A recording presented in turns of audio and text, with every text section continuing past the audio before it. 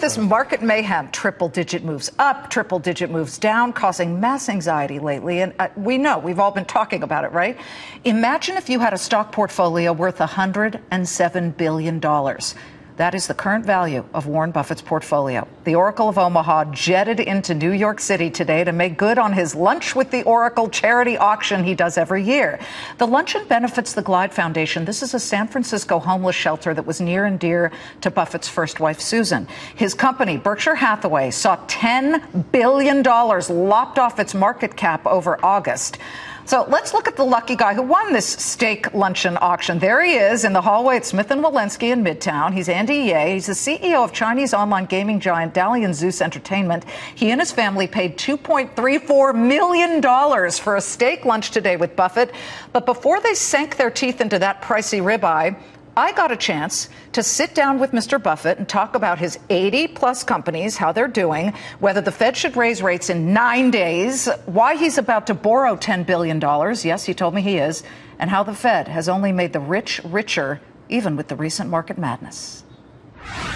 We've done better than virtually any country in the world, and we were certainly hit as hard by the panic of 2008 as any country. So I give credit, enormous credit, really, to the Fed in terms of bringing us out of what was really the worst thing we'd hit since the Great Depression. And there's the people that's really hurt, of course, are the people that are living on savings and have them in fixed income instruments, that have them in bank deposits or something. Those people have seen their incomes just practically obliterated. Is that fair? It's tough. I mean, it's why I've always said, back in 2008, I said, own equities, don't own bonds, because that's the place to be. And people that own fixed income instruments, particularly savings accounts or anything short term, they thought that maybe they could retire on $300,000 or $400,000 and be very well off, and instead they've got a pittance coming in. But the Fed has followed the right policies for coming back from where we were 6 years ago. But let me push you here. We're not in an emergency situation anymore, so there are smart people asking, is this U.S. economy a phony economy? Because No, it's a very real economy. 17 million cars are getting turned out and people are driving them. Housing has come back. Employment has come back. We have come back, I think, probably better than any industrialized country in the world since the panic of 2008. So I think the Fed, it's not a phony economy in any way, shape, or form. It's a very uneven economy. I mean, the rich have gotten very richer, and there have been all kinds of people left behind. Doesn't that bother you? Of course it bothers me. That's why I wrote an op-ed piece on expanding the earned income tax credit. No, I mean, we should not have the world's richest economy and have as many people who are willing to work, really barely eking out a livelihood. What is the answer beyond tax policy? Well, tax policy is the big answer. I mean, people like to think education is the answer, and education is the answer for some people.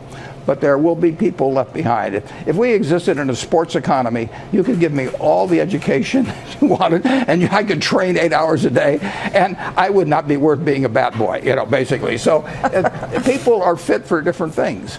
And some people are not fit well for a market economy. That does not mean that a prosperous nation should just let them wither on the vine. You mentioned housing. Berkshire has more than 80 businesses under its umbrella, and many of them are housing. So many, in fact, that it's almost a proxy for how the housing market is doing. Acme Brick, Shaw Carpet, Nebraska Furniture Mart, Benjamin Moore Paint, all of those yours. How's the housing economy doing? Well, those businesses are all doing better this year than last year, and they did better last year than the year before. So they've come back to varying degrees. The brick business has not come back like the carpet business has come back. The furniture stores are doing very well now. But what I see is an economy that has come back from being in the emergency ward, basically in 2008. And I give credit to some administration figures, whether it was Tim Geithner or whether it was Hank Paulson, Ben Bernanke. I think they did a terrific job.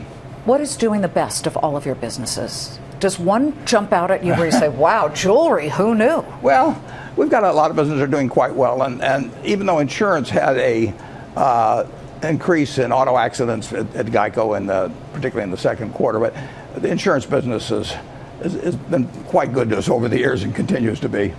Well, we can also talk about oil, which is horrible, concerning the fact that oil prices have dropped pretty exponentially. Burlington Northern Railroad, which gets so much of its revenue from transporting oil and oil product services, will you expect that its revenues will be lower this year than last year? Well, actually, we're the only railroad that's up on car loadings, I believe, this year versus last year. But that's partly because we didn't do so well last year.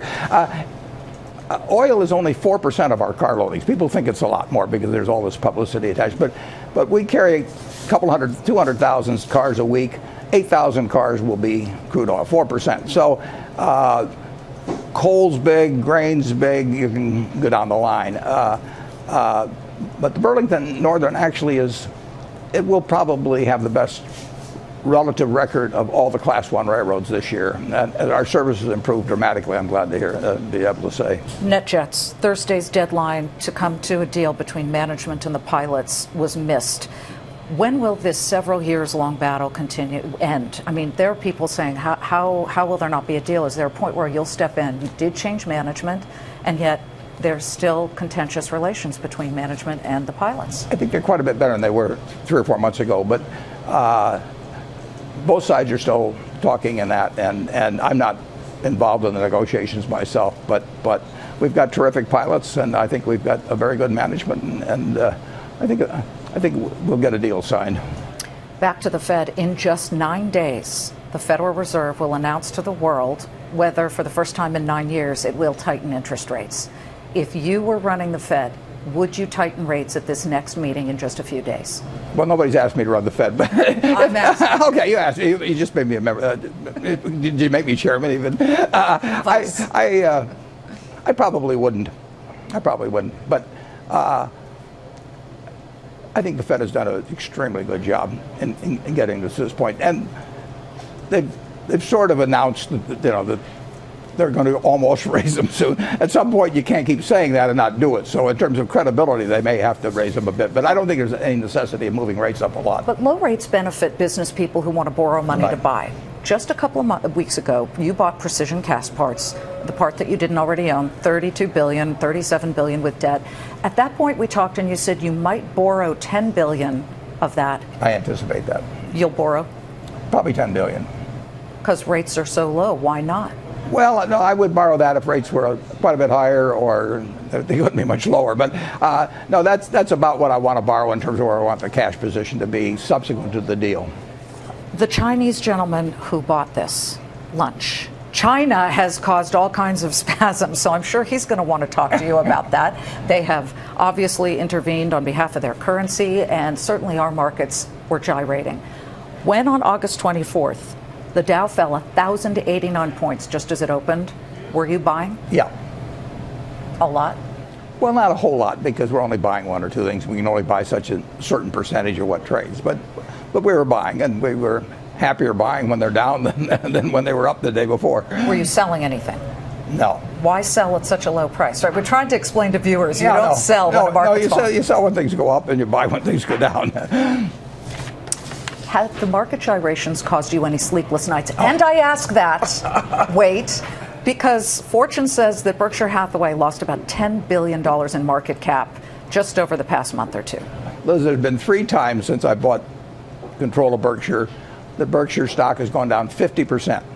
50%. And I never lost any sleep any of those nights. And there will be some time in the next 20 or 30 years it will go down 50% again. I mean, that's the nature of markets. They overshoot, and that's part of the reason I'm rich, is because they do that. So I would be very churlish of me to complain about the fact that Berkshire goes down when everything else goes down. We're going to hear more from the Oracle of Omaha tomorrow. What we did was we decided to do a part 2 of our interview with the 3rd richest man in the world, called Random Thoughts. And we're talking politics 2016. The one candidate he absolutely agrees with on a crucial level, but absolutely won't vote for. Plus, we ask, should young people borrow money and go into debt just to attend college? You need to hear that and much more. Part 2 on Countdown to the Closing Bell tomorrow.